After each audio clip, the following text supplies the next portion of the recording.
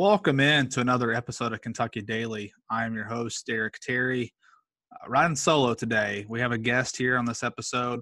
We figure with SEC Media Days coming up in just about a week, actually less than a week, we're looking at Mark Stoops is just 4 or 5 days away from taking the podium, marking the unofficial start to the 2021 football season. And I figured now would be a good time to get Bud Elliott on the show. Bud is a national analyst for 247sports.com. He works for CBSSports.com and is a prominent member of the Cover 3 podcast, which is the college football podcast at CBS. A very good podcast, too. It's one that I listen to more notably when they're talking SEC East, things that I'm interested in. I will tune in there. But I wanted to get Bud's thoughts on kind of how UK's offseason went. Obviously, UK was a big player in the transfer portal. They've added guys like Wan'Dale Robinson, Dare Rosenthal, at quarterback, Will Levis, potentially the starter. I mean, we're talking about 3 guys right there. And also, we didn't talk about him, but Jacquez Jones is another guy. So UK put a lot of work in the portal. I got Bud's thoughts on that. We also discussed kind of UK's spot in the SEC East in terms of, how they stack up to some other teams that you would say is on UK's tier. Teams like Missouri, most years teams like Tennessee, South Carolina, and then given the year, depending, Vanderbilt has been pretty bad here for the last few years. But at one point, obviously, was more of a mid-tier team back when James Franklin was there. So we talked that. Just some UK football talk in general, how Mark Stoops has done with the program, the future outlook, making that coordinator change. Eddie Gran obviously had a very big role in Kentucky football and Kentucky's football program the last few years. But going to Liam Cohen, how will that affect things? But as always, our show is brought to you by the Butcher's Pub, 3 locations, one in London, one in Williamsburg, and one in Pineville. Get out and see those guys down in southeastern Kentucky. One of the best spots to eat in that part of the state. So if you're in the area, go check them out. But without further ado, let's get to the interview with Bud. Welcome back to Kentucky Daily. We're joined now by Bud Elliott of 247sports.com. He's a national recruiting analyst for the network. He also does some work for CBSSports.com and is a member of the Cover 3 podcast, the official college football podcast of CBS Sports. Bud, thanks for joining us. Derek, good to be with you, man. Always good to hear from you. And been a while on this show. Like I was just telling you before we got started that we've had a football guest on here. Had a lot of basketball talk this summer as John Calipari tried to get that roster in shape. But with SEC Media Days just about a week away, less than a week now, actually, just a few days away, wanted to get on here and talk some UK football, try to get a national voice on here. So, Bud, I just wanted to give you the floor. When you think Kentucky football in 2021, what comes to mind?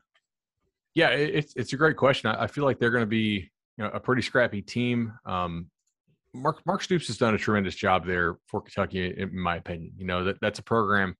We were actually just speaking about this on the Friday mailbag of the Cover 3 pod. And one of the questions was, like, what schools could you see Mark Stoops leaving for? And I said, honestly, I think this list is going to be a lot shorter than you might figure because he has just an amazing setup there, right? Kentucky, when they went out and got Mark Stoops, they kind of said, hey, we want, or at least my perception of it is that they wanted something for their fans to pay attention to in the fall before basketball starts, a product they could not be embarrassed by.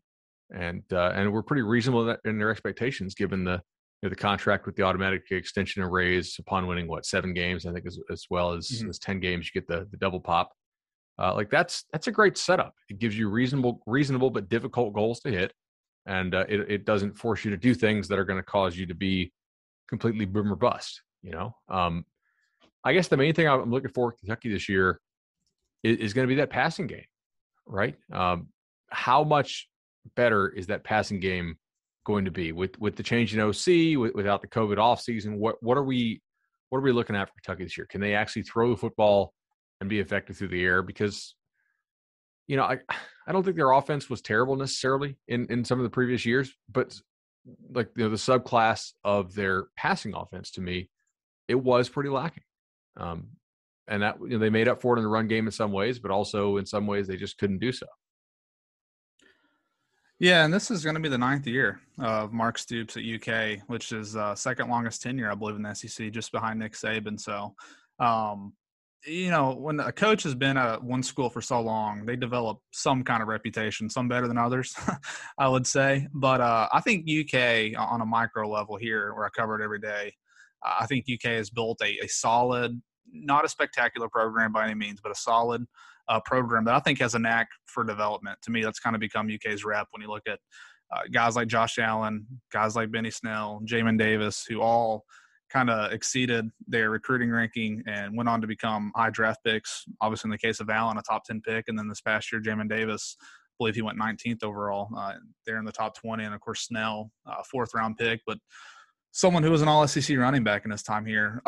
You think that's a fair assessment of the program? And you, with having a background in recruiting, how much do you think the stories of those guys can kind of help UK attract maybe a higher level of talent in the future? I do think it's an accurate characterization. Josh Allen, I do a piece every year looking at where the 2 stars who went in the first round, like what the heck happened, right? And I have a bunch of, I've done this for about 9 years now, dating back to my time at SB Nation. And, I have a bunch of buckets that I put guys in, and some of them check, different boxes, not just one.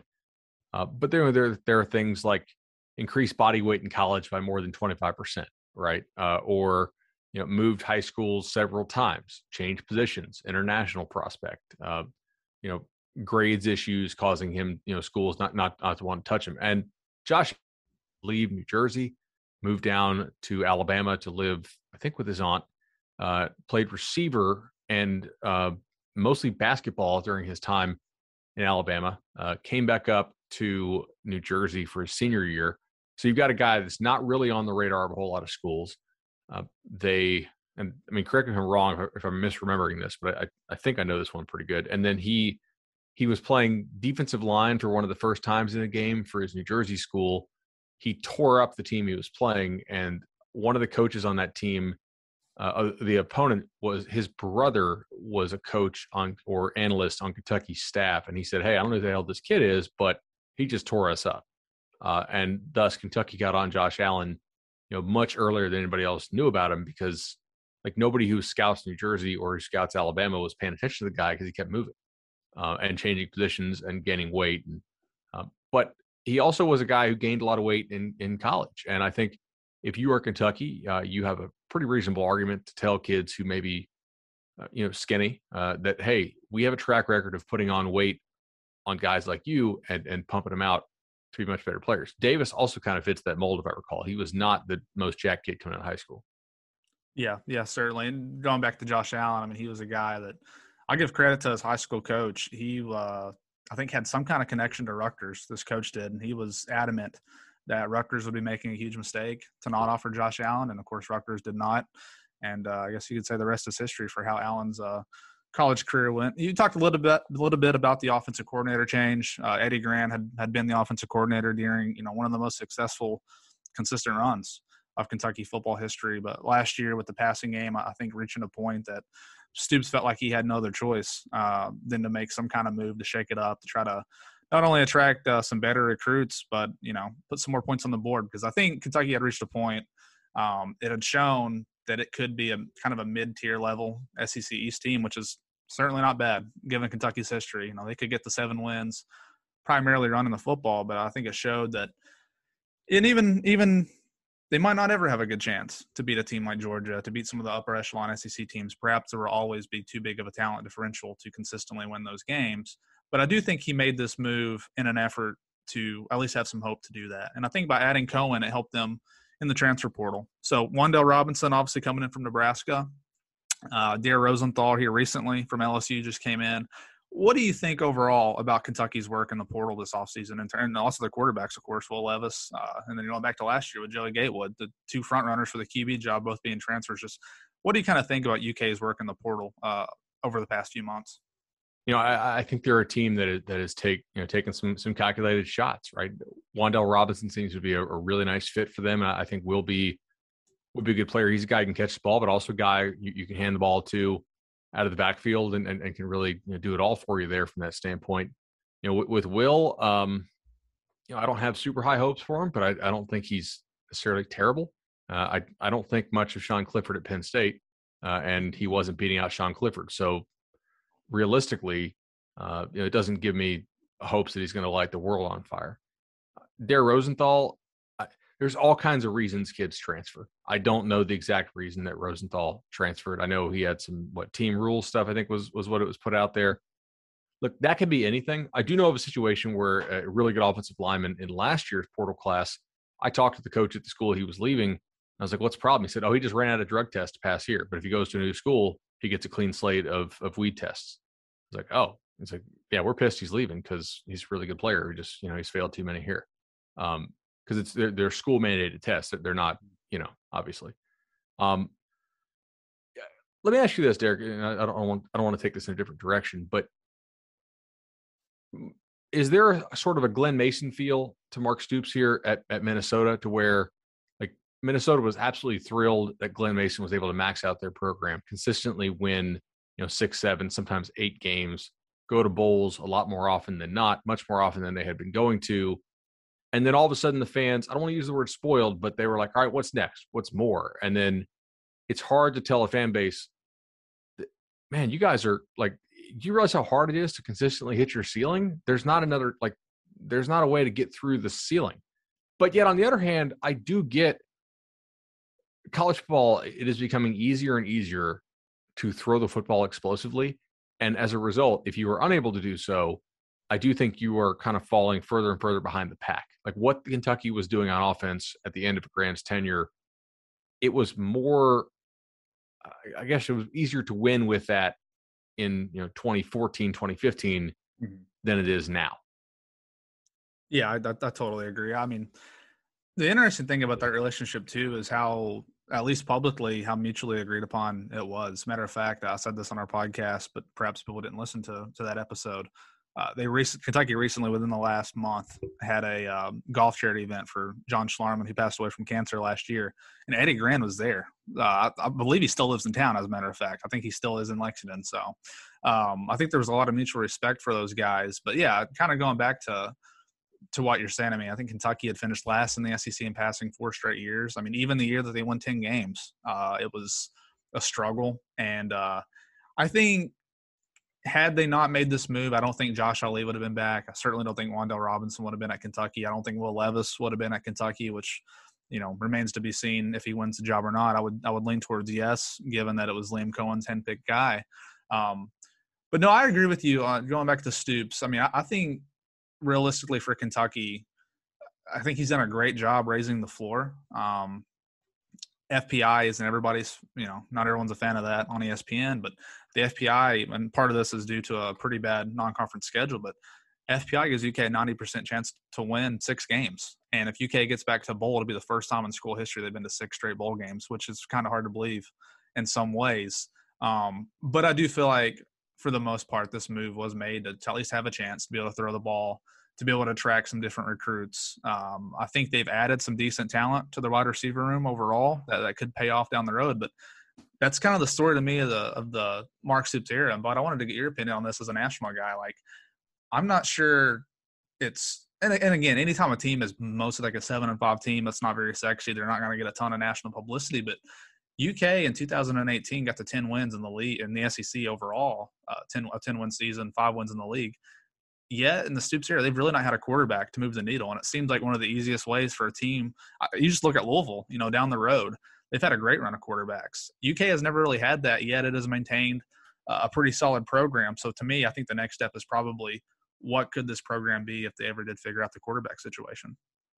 Right. And I think that's a reasonable thing to ask. I would wonder at what cost. Like, what are you sacrificing something in the run game? Do you run practices in a different way to where, like, how do you keep that toughness and that blue collar mentality in the run game if you're chucking the ball around a lot more? Are you changing your emphases in practice? You see what I'm saying? Like, there's a lot of stuff there that there's moving pieces here. And if they can keep the run game going the way it was and still throw the ball around, and not still throw the ball around, but add on throwing the ball around and throw it effectively, then yeah, I think they have the ability to probably unlock, what would you say, maybe a win more per year. I mean, I think that's just kind of common sense, assuming you can play the same level of defense and whatnot. But I mean, I just think Mark's done a really good job there. They seem to really know who they are. you know, and play within themselves and not try to do stuff that doesn't fit them. You ready? Showtime. On May 3rd, summer starts with The Fall Guy. Let's do it later. Let's drink a spicy margarita. Make some bad decisions. Yes. Audiences are falling in love with the most entertaining film of the year. Fall Guy. Fall Guy. Fall Guy. That's what the poster said. See Ryan Gosling and Emily Blunt in the movie critics say exists to make you happy. Trying to make it out? Nope. Because I don't either. It's not what I'm into right now. What are you into? Talking. Yeah. The Fall Guy. Only in theaters May 3rd. Rated PG-13. Get ready for the greatest roast of all time. The Roast of Tom Brady. A Netflix live event happening May 5th. Hosted by Kevin Hart. The 7-time world champion gets his cleats held to the fire by famous friends and frenemies on an unforgettable night where everything is fair game. Tune in on May 5th at 5 p.m. Pacific time for the Roast of Tom Brady. Live only on Netflix. Yeah, perhaps like that there will be a ceiling, playing that way, and it might be, 7 or 8 wins this year would probably be what I would say. It's really hard to know until you see how the offense operates, see who the quarterback is. I mean, you're talking about Cohen, who I know there are a lot of high hopes. I think the players have really taken well to him, but it's still a guy who is in his mid-30s, hasn't called plays above the FCS level. So, I mean, I do think there are a lot of question marks, but I think the talent is in a decent spot. And that kind of brings me to the next point. I wanted to talk about the SEC East overall. More or less outside of the top 2 teams. I think most people are going to agree that Georgia on paper is probably far and away the best team in this division. And then Florida, of course, is typically always a pretty safe bet to be in that second spot, or even like last year, win the division. But it seems like the team Kentucky is getting compared to a lot, at least from what I see, as Missouri, in terms of who could potentially be that third team. Tennessee is going through all kinds of things, but the hope is with Josh Heupel, they can put some points on the board this year, but they had a lot of losses via transfer portal, via graduation that they're going to have to deal with. And then South Carolina and Vanderbilt rebuild jobs there with the first-year head coach as well. In terms of UK and Missouri head-to-head, who do you kind of favor at this point going into the season in terms of overall who you can see finishing third? I think they're kind of similar to me. Profiles wise, although they go about it in different ways. I do think that Missouri has more upside personally. They got a really good transfer at corner, whose name now I'm forgetting, that I think will help them out, because corner was a spot Missouri really needed to address. Given that last year was Drinkwitz's first year, right? I think there is maybe a greater impact of COVID. Not in terms of like how many players got COVID, but just the COVID protocols, the lack of off-season work you could do together last year in a lot of areas. And I think Missouri was included in that, to where if you were a new coaching staff, I think that was particularly damaging to you. And that you may, I think that we will see some teams this year that had first-team head coaches shoot up and be a little bit better in many cases than I think we thought they would be now that they're in the second year of that head coach, above and beyond the sort of, hey, the biggest difference, the biggest leap you make is from year 1 to year 2 that we normally assume in college football. But I don't think there's a decided advantage for Missouri. I mean, I basically would put it, I guess, Missouri 3A, Kentucky 3B. And then I sort of had Tennessee and South Carolina rated really similarly. I did play the under 6 wins on Tennessee, and I played the over 3.5 wins on South Carolina in the betting markets. And then Vanderbilt to me is pretty clearly a step below those two as well. But like, what are your priors? It was like, how real was last year? I think the SEC schedule was the most real because they got the most games in. But some of these algorithms that are out there, and I think they're awesome, but they're still wildly volatile this year because they're relying so much on last year's data as their largest prior, and I don't trust last year's data in many cases. How do you view those hires overall in the SEC East with Vanderbilt, Tennessee, and then, of course, Shane Beamer at South Carolina? I felt like Vanderbilt, I thought, made a smart hire. I mean, it's obviously one of the most difficult jobs, I would say, in college football probably overall. And then Tennessee, I think Danny White kind of went with what he knew with Josh Heupel. But Shane Beamer to me was really the interesting one, Bud, because they got out in front of the thing. I mean, they fired Muschamp during the season. and then ended up with a guy who I know had a pretty good pass at South Carolina in terms of some of their glory years with Steve Spurrier on the recruiting trail. But to have that far of a head start and then hire a guy without any kind of coordinator experience in terms of being an offensive or defensive coordinator, just what do you kind of think about those hires overall? Yeah, they're interesting hires. If I'm Kentucky, I'm not really threatened by any of them personally. I think the Vanderbilt hire is an interesting one. I would not hire a defensive head coach right now. I think just with the way you've got to score points and some of the disasters that we've seen these defensive guys be. But if I was going to do so, I think the hire they made makes a lot of sense because he played there. Clark Lea understands the culture. I think he understands a lot of the unique recruiting challenges at Vanderbilt. He was at it's kind of weird to use the term academic school, but since they're all technically academic schools, but he was at an institution where you do have some academic challenges in front of you when you're at Notre Dame, obviously. With Tennessee, they were in a very difficult spot, right? Their athletic department was a total mess. You go out and get a very respected guy in Denny White. He's dealing with a situation where we don't know what the penalties are going to be like. The department turned themselves in for the recruiting violations. So we don't know what's going to happen there. It's hard to get people to say yes to that job. If my program might really be pretty poor for a while, at least I want to score some points and sell some tickets. And from that standpoint, I think Josh Heupel would score points with pretty much anybody, playing for him. So that makes sense. But I put out on Twitter yesterday, I said, what's the chance that either of these head coaches in the Syracuse, Tennessee 2025 Chick-fil-A Bowl opener are actually coaching in 2025 at these schools? And most of the responses from the other guys who cover college football were like, yeah, not even money. With Beamer, this one's going to be interesting. I do think he probably is a pretty good recruiter. However, the time that he was at South Carolina, the state of South Carolina was unsustainably, it was a major outlier in the amount of talent that the state produced. And if you go back like 15 years, it's just, he just happened to time it up well.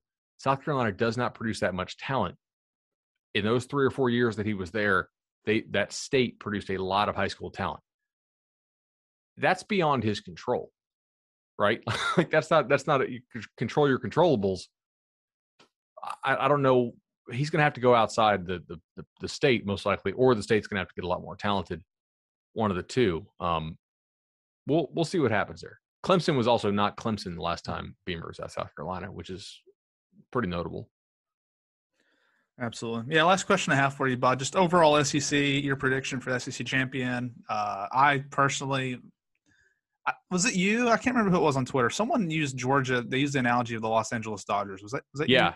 you? Yeah. I love that take. I thought that was – I keep picking Georgia, and I figure they accumulate so much talent. One of these years I'm going to have to be right. They're finally going to break through and win. So I'll pick Georgia this year to beat Alabama in the SEC championship. Who did you go with in the preseason?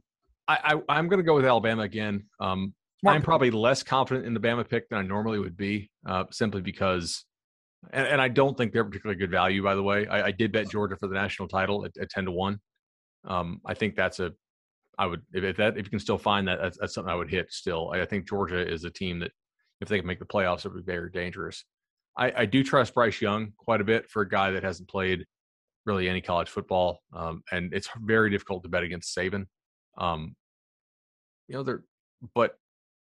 They're probably double-digit favorite in all their games. Their East draw is very easy for the most part. They do have to go to Florida, but I looked on some websites earlier, and they're already like 15-point favorites there. So in the Swamp, which is I would take Florida there, but I think Bama until somebody knocks them off. It's hard to go against Nick Saban. It's almost like, hey, this is the year I'm going to fade Belichick, right? Like, really? All right, well. If you're not broke by now, you will be this year, basically, except for last year. I guess it worked finally. Georgia does recruit so well. Like, doesn't it feel inevitable in some ways? Yeah, I mean, they had the day they landed Eric Gilbert and what was the kid's name from Clemson, the corner? Kendrick. Yeah, I mean, they show up on the same day, 2 former 5-star guys. They go with the other 25 5-star guys that they already had. But that's who I went with. But I really appreciate this. It was good to have you on. Hopefully at some point down the road we can get you back on the podcast. But you want to tell people where they can follow you on Twitter or anywhere else they can find your work? Sure thing. Yeah, guys, just follow me on Twitter at BudElliott3. You can also follow my work on 24/7 Sports. Listen to the Cover 3 podcast. That was Bud Elliott. I'm Derek Terry. We thank Bud once again for joining the show today. I thought that was a really well discussed segment of Kentucky football. Sean and I will be back pretty soon. Going to do a couple more position previews. Started reaching out to some beat writers, some personalities that cover other SEC teams that will be on Kentucky's schedule this year, including Louisville. Obviously, the one non-conference opponent that will probably reach out and talk to someone about that program. But yeah, expect more Kentucky football episodes coming in the future. We'll always have an eye on Kentucky basketball, of course. But for now, enjoy your weekend. We look forward to talking to you again soon.